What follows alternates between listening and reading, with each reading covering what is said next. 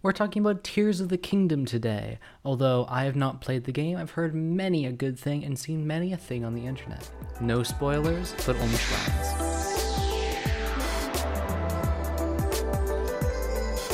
Welcome to the Switch Clicks Podcast, episode 138, recorded on May 30th, 2023. My name is Tyler, and today I'm alone again. No one else is here, but that's fine. I may not have actually played the game, but I have seen a lot of stuff on it online, and I think I'm focusing primarily on how there's just so much stuff people have already created. So two things first. One, I said this in the beginning, but there won't be any major spoilers. There will definitely be some shrine spoilers, but that should be it. And the second major thing is this is going to be like a very primarily video-focused episode. So I will definitely be explaining and talking about what I see, but I'm sorry for those who are on a platform that doesn't have video. But that's just how it goes. So, starting it off, this game is very, it kind of lets you do whatever you want. It's like, secretly Gary's mod. But getting into the very basics, vehicles are like things that everyone was expecting to be created. Everyone knew they were going to make a cool little car, and there has been so many things, from all-terrain vehicles that can travel pretty much as far as their battery will go. They can go up major hills and everything, to death tanks which obliterate things that you see, aerial strikes, or even the occasional it's like a big claw that grasps a bunch of goblins and then pulls them into the water, drowning them, which feels horrific compared to just a big tank with fire shooting out of everywhere. But with the vehicles, you can go so unbelievably far beyond where I was thinking you could possibly go, because you don't get a huge amount of options, but the amount of things you can do as you combine them is absolutely ridiculous.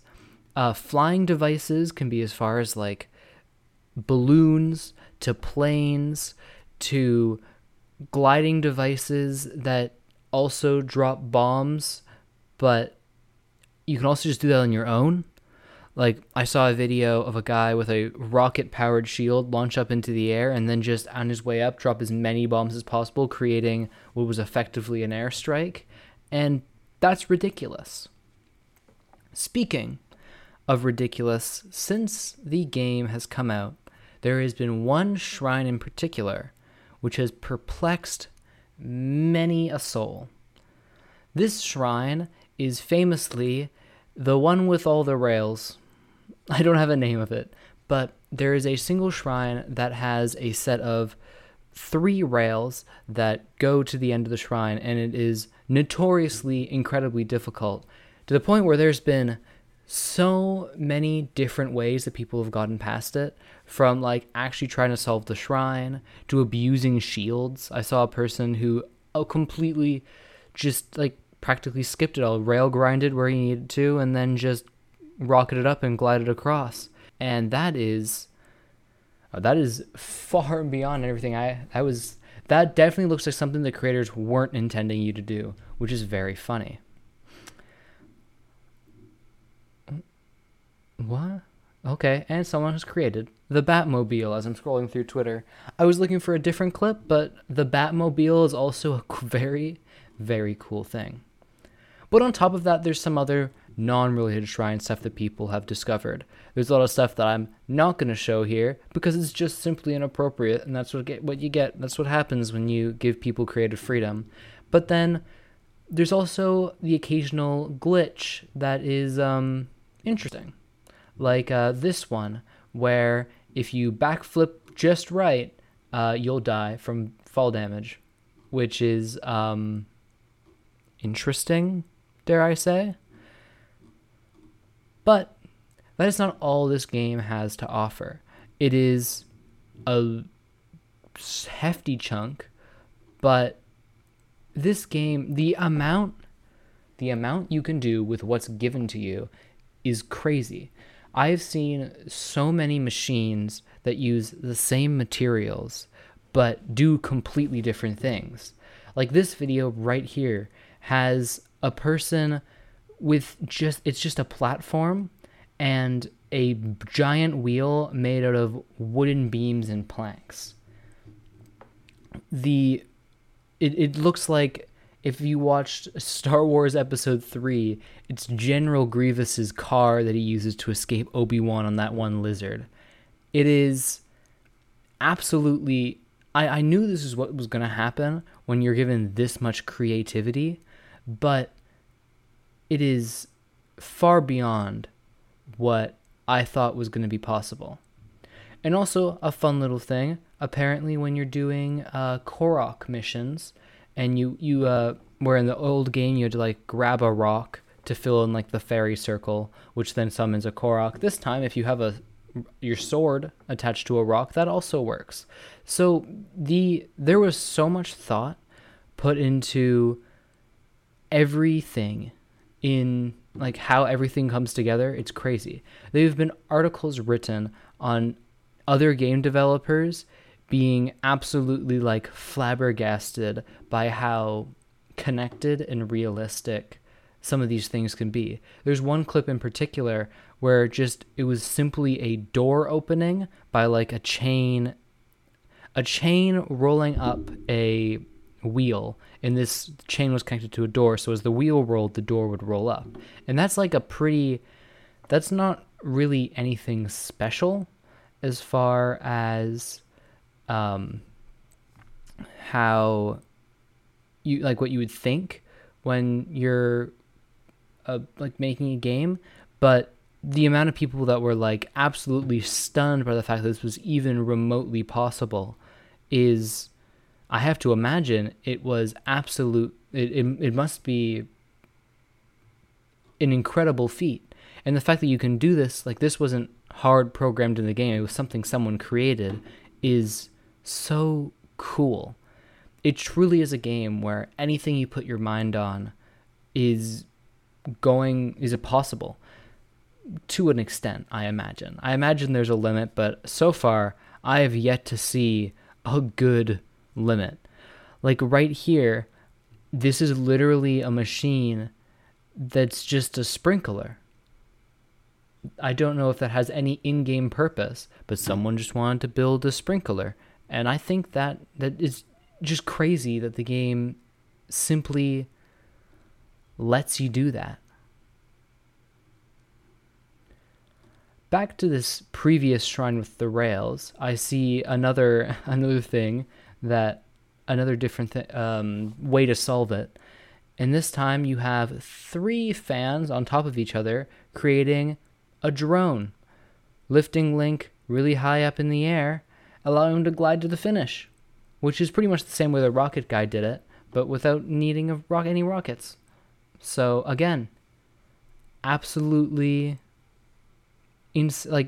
that is 4 different solutions I have seen to this problem, all of which were almost entirely different. The amount of time put into the game, like it's really starting to show. There's a lot of people talking about how it's just kind of the same game as before, like there's a lot of the maps the same and everything, but that is just the art of sequels, where it's using similar assets but just completely expanding upon anything you thought was possible. And that's just like it's such an accomplishment. And I probably will purchase the game at some point, but it is, again, not I'm gonna be like really exaggerated about it. It's like the perfect video game for what it's trying to be. The first Breath of the Wild game was very sold on the idea of finding your own way to do like what the game intended, and this game just completely blows that out of proportion. And with that, we move into our next section, where it's again people doing things, but this time it gets a little goofy, a little silly.